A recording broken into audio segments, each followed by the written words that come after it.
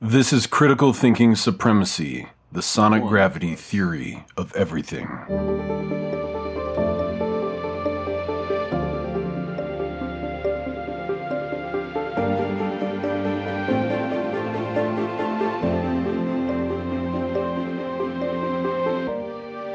Now, in this podcast episode, I will give you the answers to most, if not all, the solutions to the questions in theoretical physics that have eluded mankind for more than a century. And all it took was 7th grade math, a guitar string, a clock, and the hand of God. But your consciousness is actually sitting on the surface of a hologram, the one plank thick slab covering the hole that a supernova punched through in the fabric of space.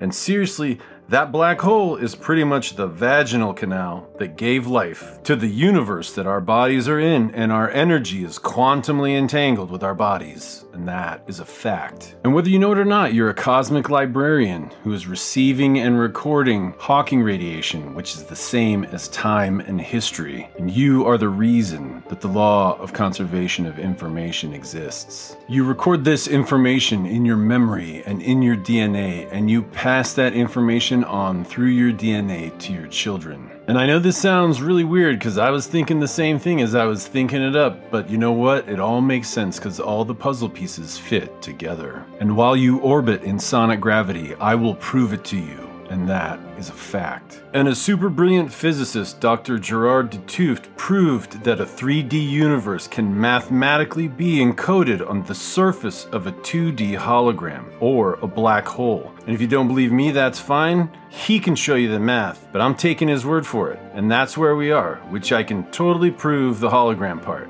And guess what? The energy that makes up your soul cannot be destroyed, and you are the memory that satisfies an unbreakable law of physics called the law of conservation of information. And that's simply a law that says no information in the universe can possibly be destroyed. And that is a fact. It is a legit law in physics. I did not make that up. You can Google it.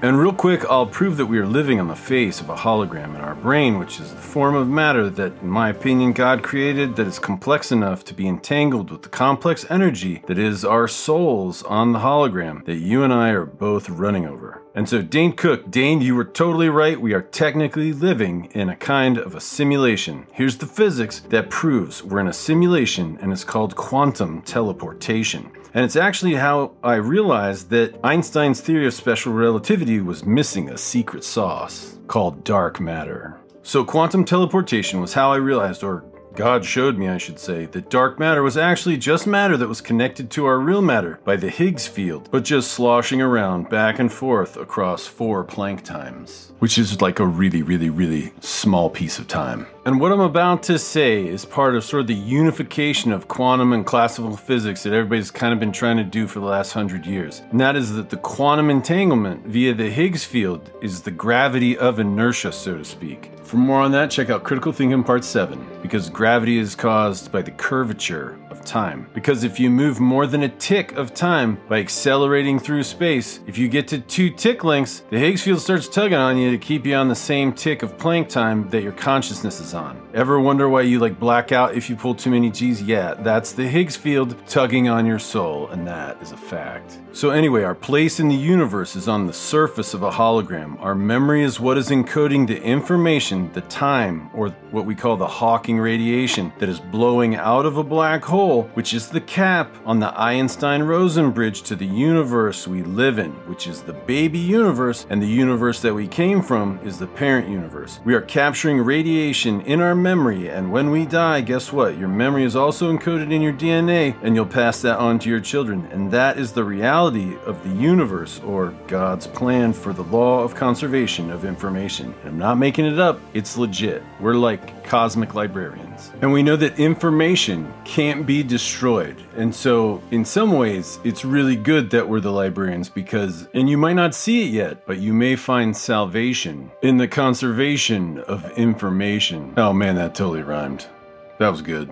Because just maybe if we can create some special information, then we can never be destroyed. And that is a fact. And so right now I'm going to tell you the physical location of where your soul is right now in the universe. Or if you want to call it a consciousness or a mind or a vibe or an energy. Doesn't really matter what you call it. And by the way, your soul is made purely from the music of the universe, and that is a fact. Thanks, Dr. Michio Kaku. Oh, wait a minute. I forgot to prove we are living on a hologram. Okay, there's something that's baffled theoretical physicists for a really long time, and it's called quantum teleportation. And it's the phenomenon that's seen at the quantum level when the itty-bitty particles don't actually seem to move in any direction. They just jump around like fleas, and all you can see is like one little spot on the hologram, and then tick, and then tick, and then tick, and it looks like they're just randomly jumping all around. The reason we know our consciousness is on a 2D hologram on the face of a black hole is because the information of our 3D universe is encoded on it and we're experiencing a 3D universe. But there are some things, like a glitch in the Matrix, that you can't experience in a 3D world if you only have a 2D hologram. There are some things that will not translate from the three-dimensional universe to the two-dimensional hologram. And quantum teleportation, which is little particles jumping around like fleas, is exactly the kind of glitch that tells us we're on a 2D hologram experiencing information about a 3D world. So that makes sense, since we can only experience what our consciousness sees on the hologram, which is relayed from the 3D world through quantum entanglement.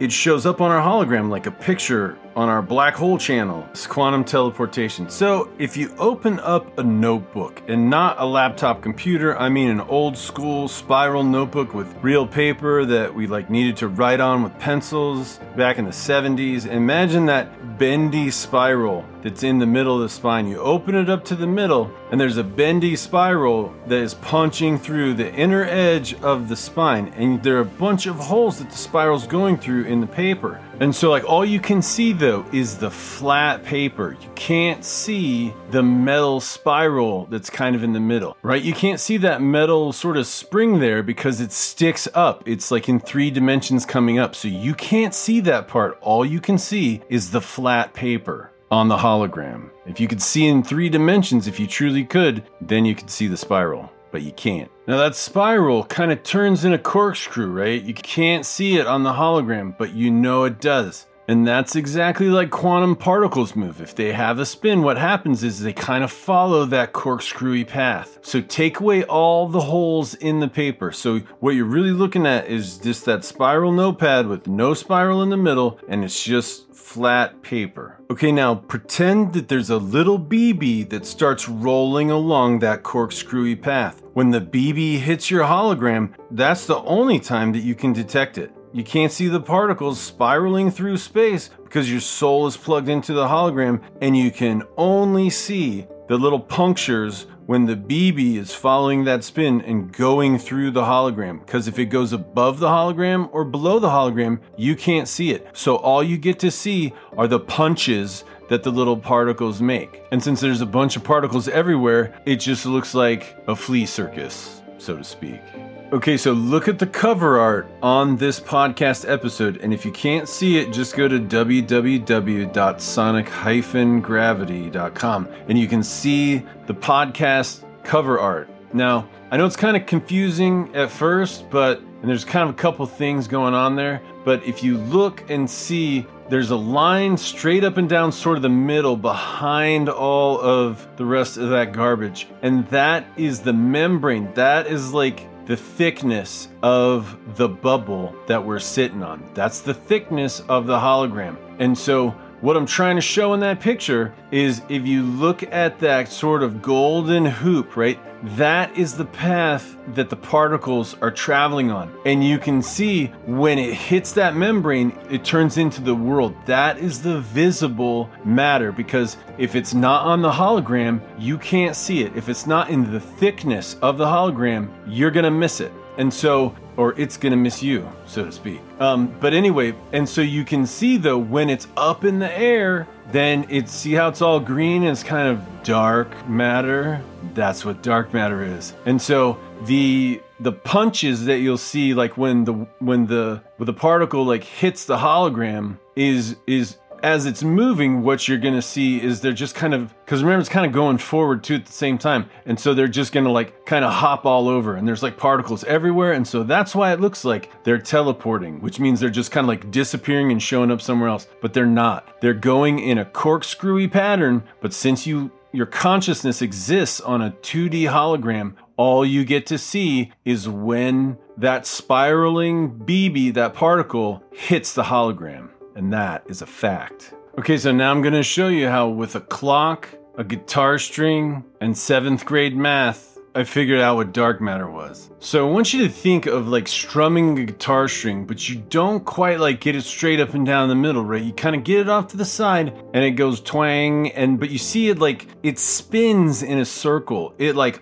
oscillates or vibrates, like whatever word you want to call it, but it kind of spins in a circle. And so I want you to think of like, say you paint that guitar string kind of in one spot and then you twang it and it starts to spin in a circle. That's what a particle looks like, and that's what particle spin is. It's oscillating around in a circle, and when that particle goes through your hologram, it's spinning, and like we said before, wherever it ticks, wherever it punches through the hologram is the only place that you're going to be able to interact it or see it or anything. And so if you look at the clock, right, you can see at the 12 o'clock spot, whenever it hits the 12 o'clock spot, you're going to see it. And whenever it hits the 6 o'clock spot, you're going to see it. But if it's at 79, 10, or 11, or 1, 2, 3, 4, 5, you're not going to be able to see it. There's still matter there, but you can't see it. And if you think of all your atoms, if like all the atoms in the universe were put on that kind of golden circle, right? They'd be evenly distributed all over that. And so you'd only see like 2 out of 12 particles, which is exactly why there's 5.25 times more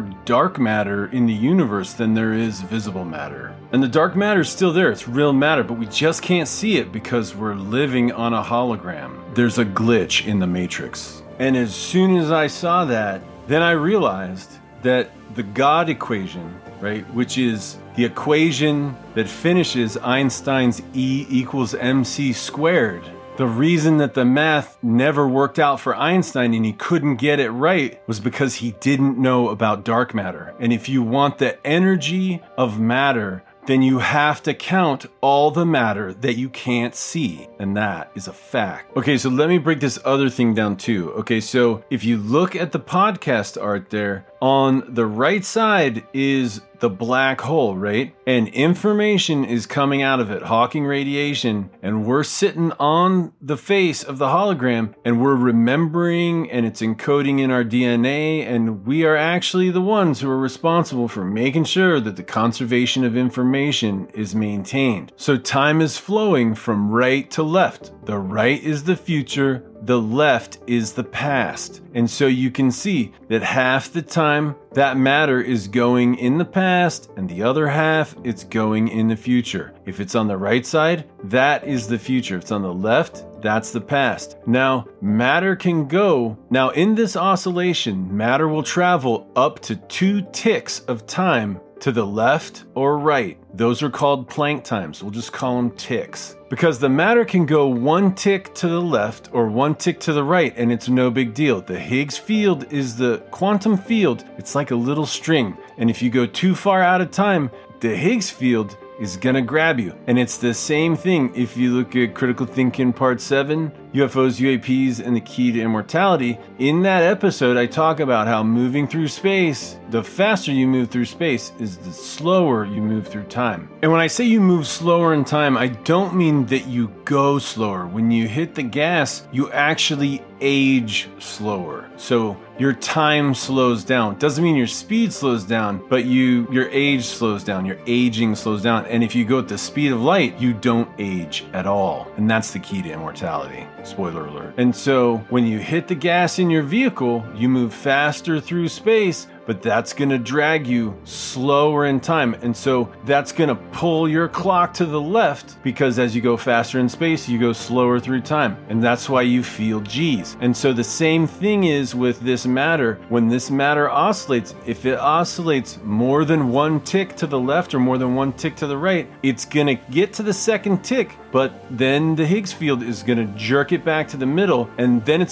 the momentum is going to carry to the other side, and so it's constantly like zipping back and forth, but it's like going around. So it's actually going around, it's not just going side to side. But yeah, so that's what I was trying to show with that diagram, and I tried to put some like guitar strings like on the side. There's actually like really only one guitar string, but just was trying to make it move and be fancy. So there you go. But when I realized this whole dark energy thing, and it's weird because like as soon as I started figuring the stuff out, and like it was God's hand on me, but when I started putting all these things together, then it was just like dominoes. Everything started going boom, boom, boom, boom, boom. In 3 hours, I had like solved every problem in theoretical physics. I mean, like at least 10 different things. I mean, physics problems that have confounded our greatest minds of the human race for like 150 years. Thanks, God. Because right now you're seeing that inertial gravity is quantum gravity. And so what we're going to see is that like none of this stuff, it's because the glitch in the matrix that, you know, quantum teleportation looked random and all this other kind of stuff. And they're thinking, oh, look, these particles zip around everywhere. They don't. Everything is classical physics, but you just need to have essentially the Rosetta Stone. And the Rosetta Stone was the code that cracked Egyptian hieroglyphics, because it was a completely dead language. They had no idea, but in 196 BC, a bunch of Egyptian clergy were trying to politic with Ptolemy V, who's the king of Egypt at the time, you know, trying to tell him how great he was and all that kind of stuff. And so they made a tablet, and when they were like tooting his horn about it, they wrote it in 3 different languages: hieroglyphics, ancient Egyptian, and ancient Greek. And so all they had to do was find somebody who could speak Greek to translate. And that's how they cracked the code on hieroglyphics. So you gotta give credit to Dr. Jacob Bekenstein. This like really complicated black hole problem, and he like couldn't figure it out, and then he transformed it into a 2D surface area, and then like all the math worked out. And I was just thinking, and so when I started this, I was like, well, if it's good enough for Dr. Bekenstein, it's good enough for me. And I just started looking at everything like I was pretending that I was on the face of a black hole hologram, and everything just completely fell into place. I'm not even kidding.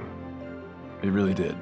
Anyway, so that's when I realized what dark matter was. And see, our particles, our mass, roll around like BBs on that spring. And if you do the math over the whole circle that spiral goes, it's 4 times pi, which is 3.141516, right? And so it kind of goes on for a while, but that's about 12 and a half. That's about 12 and a half ticks. And the hologram is only 1 tick thick. That's a black hole. So it's 2D, but it's bent into a circle, and it's not totally straight shot through the bubble. And that's what I was trying to show on the podcast art. So we can only see it when it punches through the bubble we live on. And when it spins once, it spins 2 ticks on the hologram, plus a little change from the anomalous magnetic dipole moment. And thanks Dr. Matt O'Dowd for all those space-time lectures from PBS on your Patreon. Really appreciate it. So when you do the math on that, you find out that dark matter is 5 1/4 times more than the observable matter in the universe. And so that's why I was like, maybe that's what Einstein was missing in his E = mc² equation. Maybe he didn't have all the matter that he needed to make the math work out right. So in physics, everybody calls it the God equation, which after you learn what dark matter is and figure out how to calculate it, which is gonna freak you out how elegant, natural, and short the equation is, it substitutes straight into Einstein's special theory of relativity, and I won't make you wait for it. The universal mass equation, which I'm naming after my mom, Rondi. She's a retired special education teacher, and she's gonna have this because I love you, Mom. But the Rondi universal mass equation is this: 4 pi divided by the G factor, including the anomalous magnetic dipole moment, which is actually entanglement arising from the curvature of the surface of the black hole, times the observable mass. When you substitute in the Rondi universal mass equation into Einstein's theory of special relativity, the Einstein-Voorhees universal mass energy equation is E = 4 pi divided by the G factor, including the anomalous magnetic magnetic dipole moment times the observable mass times the speed of light squared. And for the theoretical physicist out there, when a supernova happens, and every supernova that leaves a black hole is a big bang, so to speak, it's a big bang because the core of the star punches a hole through space-time. And I think a big contribution from that explosion in the supernova is actually the energy that is released when space-time rips. But that is not the coolest part though. Then the core of the star, which is kind of a seed, and it's a lot like a human birth, right? Which probably suggests that universes are actually kind of evolutionary. That seed slips into a dimension outside of time and space, but it still actually has the DNA of the universe that it just left, the space-time inside it and all the rest of the forces, but it doesn't have the curvature of the black hole anymore, and it doesn't have the bubble yet. So the G factor drops almost to zero, but there is some entanglement, I think, from the edges of the torn fabric of the space-time, and there's an Einstein-Rosen bridge between the hole in space and the whole universe. And I'm pretty sure that because of the Higgs entanglement, there's some Higgs entanglement from the ripped edges of space to the space-time in the core of the star, and so it's not absolute zero, but it's pretty much near infinite. And since there's actually no curvature from the surface of the black hole in the new empty dimension, the curvature of the core of the star is infinite, and so that means it is a true singularity. And then the weak nuclear force that the core of the star brings with it into that blank universe, the weak nuclear force totally annihilates the matter in that core and sprays the space and pure energy out by inflation as the weak nuclear force sucks everything out of the singularity at the speed of light squared, because there's actually no space that it has to move through. So I'm naming the star that supernovaed to make our universe Ashley, who's my bride, she's my love, and I think about the horrible aggravation that would come from living with an autistic bipolar psychopath with ADHD and PTSD. I know life with me is a difficult track, and things that you need most are the things that I lack. But the thing that I know what I'll always do is never quit on the promise I made you. You get my best, but you deserve more by far. But today I did good.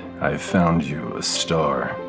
I love you, honey. And so you see, anyone in the Sonic tribe who listened to Critical Thinking Part 7, UFOs, UAPs, and the Key to Immortality knows that the curvature of time causes gravity. So thanks again, Dr. Matt O'Dowd. So here's the thing that percolated while I was trying to wrap my brain around the Higgs field temporal gravity and negative energy density and wormholes, and that is that time is relative, but age is absolute. And so the black hole doesn't exist because there's a big mass sitting in its space. It's made of tension in the Higgs string that entangle the outside perimeter of the inflated space-time in the universe below, in the baby universe, so to speak, that was inside the seed, which is the original core of the star. And then those strings are connected to the spread out universe at the edges. So the black hole is due to the curvature of time between the parent universe, which could be billions and billions of years old, but the space-time in the baby universe is much, much younger. So that's why time stops when you approach the event horizon of a black hole. It's not just because there's gravity, but it's also because the flow of time from the baby universe makes the boundary of the black hole impassable, because the space-time of the baby space-time and the space-time of the parent universe are in different times. So the space isn't actually contiguous, and I think the same reason you can't see dark matter is the same reason that you can't see into a black hole, which is also because it's dark, probably. Okay, now the black hole doesn't exist because it's a big mass sitting in space. It's made up of tension in the Higgs strings that entangle the outside perimeter of the inflated space-time in the universe below, so to speak. And that was inside the seed and are now connected to the spread out of the universe at the edge of the edges. And so the black hole is due to the curvature of time between the parent universe and the time of the baby universe. But it's not like a big dirty mass. And remember, in the parent universe, the gravity is so intense and time stops at the event horizon. So do you see how Hawking radiation and what dark energy is that's sort of pushing our universe apart? Well, Hawking radiation is essentially time information as the time inside the new universe ticks on, and it's catching up with the time in the parent universe, because at the edge of the event horizon, the parent universe's time has stopped, but the baby universe continues to age. The time dilation, the curvature of time begins to relax, and the tension in the Higgs strings relaxes, over billions of years, right? But Hawking radiation is the time that flows from inside of the Rosen bridge from the baby universe through the black hole, and eventually, since the age of space-time at the event horizon is frozen, as the universe at the bottom of the Einstein-Rosen bridge ages, when it catches up with the parent universe, the space-time is healed because the space is all the same age again. But now the space of the old universe meshes up with the parent universe, and it would be like all crumpled and jammed up, right? So it kind of uncoils or unrolls and shoves all the space-time of the parent universe out, and that's why the universe is spreading out between lots and lots of stars. That's why the observable universe is kind of jammed up like plate tectonic boundaries. It's because a black hole is evaporating and the space-time of the other dimension, of the baby dimension, is kind of coming out and elbowing for room. And just for the record, I think the gravity waves we detect might be kind of dark energy wrinkles from evaporated black holes that are sort of coughing up all the empty space in their universes, like spreading out, like really far and rudely, like someone who cuts in line at like the Home Depot, and the Karen cuts in line at the Home Depot and says, "I'd like to return this," and then she like throws 82,423,975,762 quadrillion square miles of used carpet on the counter. Carpet that 78 trillion cats and dogs have pooped and peed on every day for like 20 billion years, and says, "Here, I need to return this," and doesn't have the receipt. And then she wants to talk to the assistant night manager about the space-time continuum return policy. And that's how I think of dark energy sometimes. So I'm not saying that a black hole can't be a big mass that's like a huge black hole of mass, but I think for the most part, it's a blowhole of time. And I think the time that's blowing out of it is Hawking radiation. But I don't think that Hawking radiation is what's making the black hole evaporate. When the space-time of the universe that's been created on the other side of that Rosen bridge, the baby universe, as that universe ages and it begins to match up with the age of the parent universe, I think that's when you start to see the evaporation. It might be a function of Hawking radiation if Hawking radiation is time. That makes perfect sense because it's time. But I think it's definitely a relaxation of the tension on the Higgs string that's what's making that wormhole, that gravity, abate. So I think universes are kind of like dangling bubbles that dangle from other bubbles, and they're constantly moving up with the flow of time, sort of like a current. And it's that flow of the time which is relative, right? And that's what the Higgs' job is, kind of like to monitor sort of like stacks of sheets, right? Like, and when one of these stars does a supernova and makes a black hole, some universe just got born on the ground floor, and it kind of elevates until it gets older and older, and then it gets kind of fatter as it gets older. And if you look at pictures of me when I was young, then you'd be like, yep, he's a universe. And when the baby universe matches its parent's universe age, then the wormhole closes, I think, and the space of the baby dimension sort of unfolds and pushes apart the parent's space-time. Anyway, I got carried away. We were talking about a Big Bang, not the Big Bang, just a Big Bang, because it's kind of like no such thing as the Big Bang anymore.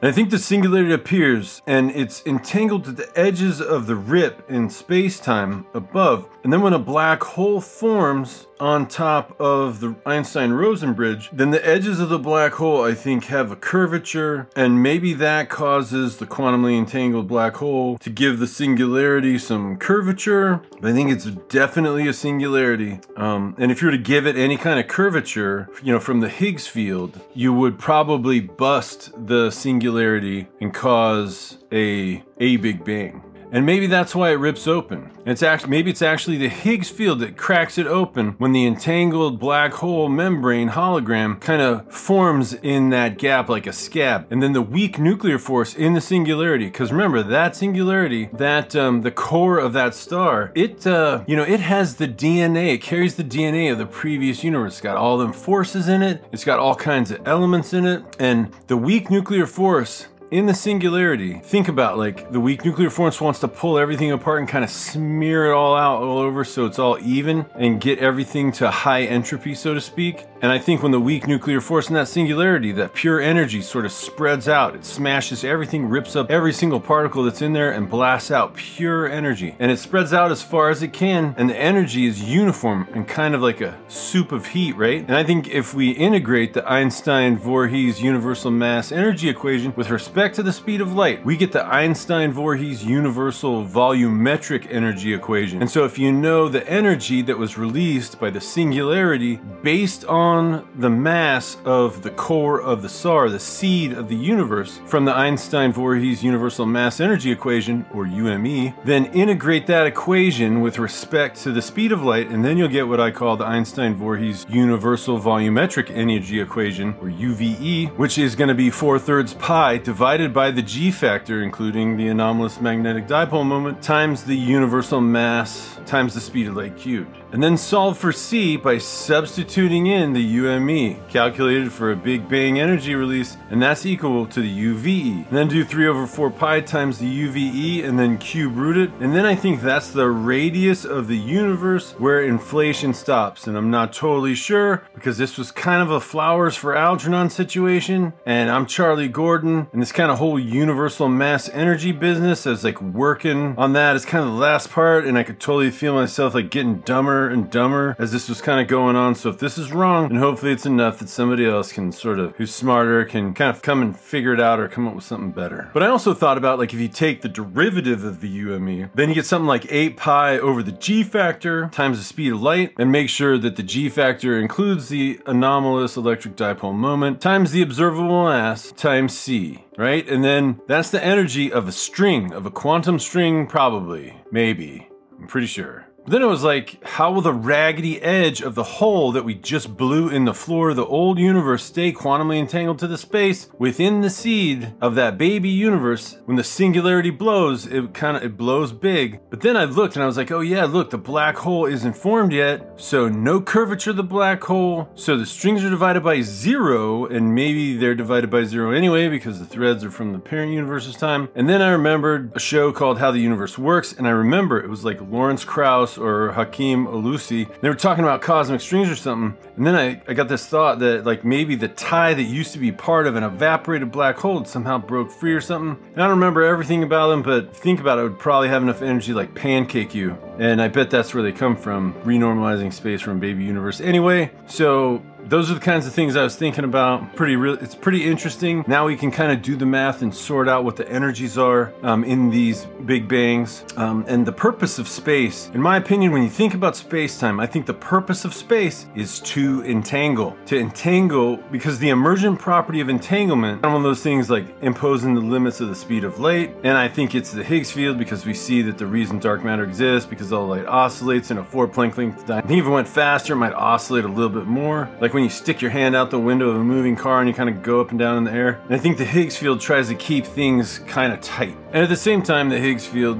quantum gravity or inertial gravity, the Higgs field tries to keep you kind of fixed in your Planck time. And so the hologram we're sitting on, the 2D surface of the black hole that the energy of our consciousness or our souls or our vibes or our energy sits on, because it's our job to remember, we are the receptors. Our souls, our consciousness are the receptors of information that we collect that information in our DNA and in our memories. And those are the things that we're protecting from being destroyed, like Dr. Hawking and Dr. Tuve talked about, and Hawkins radiation is time. Okay, now, so we both know about the Ronde universal mass equation, the Einstein-Voorhees universal mass energy equation, Einstein-Voorhees universal volumetric energy equation, and the Einstein-Voorhees universal string energy equation, quantum teleportation, the origin origin and nature of dark matter, the origin and nature of dark energy, the origin of the universe, the expanse of the multiverse, the black hole anatomy, how quantum gravity was actually inertia all along, our role in the universe as the librarians of time, the event horizon and the discontinuity of space-time, cosmic strings, the flow of time, and the union of quantum physics and classical physics. We talked about a glitch in the simulation and how we were living on the surface of a hologram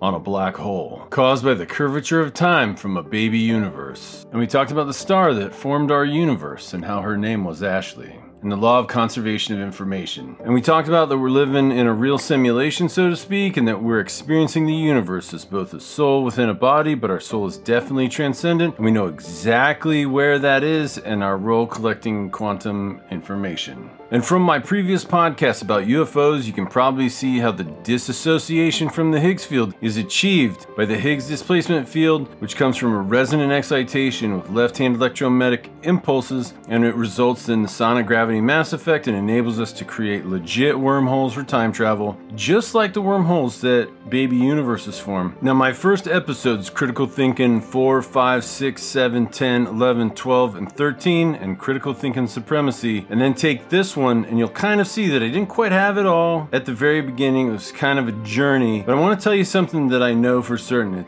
We're at a point where we all need to take a deep breath and stop being greedy and start taking care of each other and realize that there are way bigger things that we need to do to unify as a human race and save ourselves. And I'm asking you to listen to a different episode called Creationism versus Evolution, which says as we advance in technology, we need to put some time into our faith, because too much technology without faith is 2 nuclear bombs dropped on a civilian population in Japan, and that breaks my heart. But if it serves as a lesson to the rest of the human race, then the world owes Japan a debt of honor, and the United States owes a debt of service to the world. And there's honor in that too. But too much faith to the exclusion of those who don't believe like us is holy wars and butchery, and I hope that we can open our hearts and our minds to each other and find the good in each other so that we can succeed as a planet. And all you filthy rich people, God bless you. Maybe give a listen to Politics Part 1, Eradicating Poverty in Less Than a Generation Through the Physics of Leadership, and see what you can do. But the most important thing that I could ever share is a refocus on the law of conservation of information, and that's what I want to talk to you at this last part. So our conscious minds, souls are sitting on a hologram recording history to preserve quantum information because the DNA of the universe demands it. Stephen Hawking and Gerard de Tooft proved it. So as the age of the baby universe approaches the age of a parent universe, and remember, at the edge of the parent space, time stops, where the black hole happens. So the baby universe is going to catch up with the parent's age eventually. And so astrophysicists know that inside the event horizon, which is the edge of the black hole, so to speak, on the inside, it's the border between the black hole and the parent universe. Right behind the event horizon, outside the surface of the black hole, there's a huge firewall, which scientists think is all the energy that's trapped inside the event horizon from the formation of the universe. And I think that was true at the beginning of time, when the baby universe had a big bang and the energy was shooting out of it like Old Faithful. And I'm not sure, but I think when we look at the cosmic microwave background, we might be hearing and seeing the energy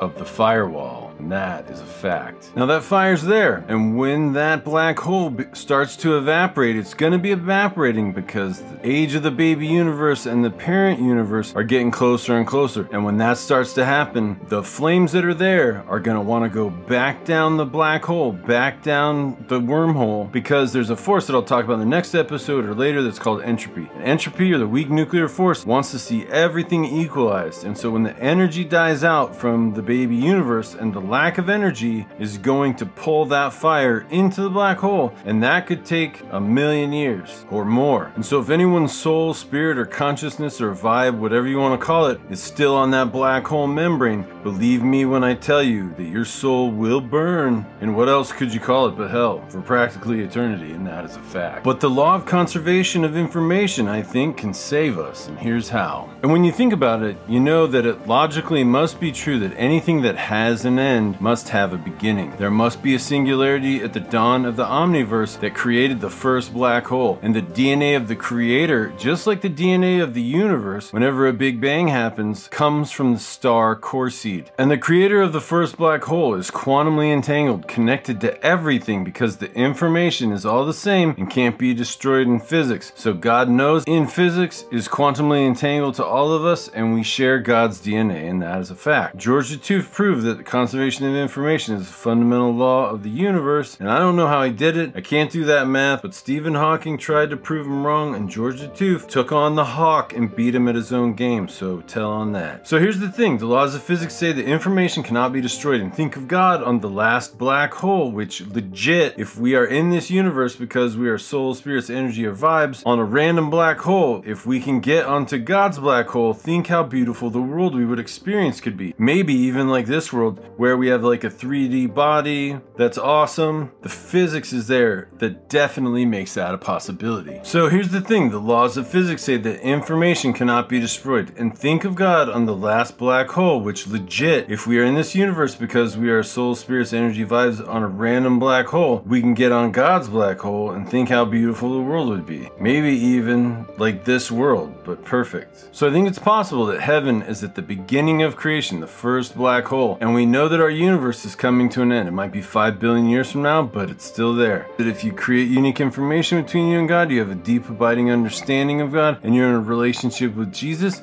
then you will have created a unique new information that cannot be destroyed, and the laws of physics and the universe itself would not allow that information to be destroyed. And of course, believing still requires faith, but now nobody can use science to deny it. The geometry of the cosmos supports the idea that there could be a heaven and there could be a hell, and that is a fact. And if you want to start your journey now, all you got to do is pray this prayer. Lord Jesus, stay with me, come into my heart, and make you my Savior. In Jesus' name I pray, amen.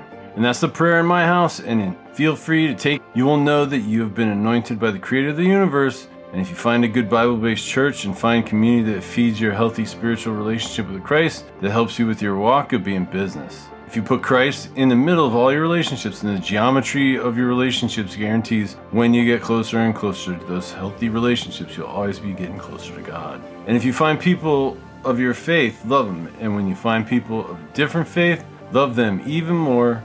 Keep God in the middle and you'll be all set. God bless.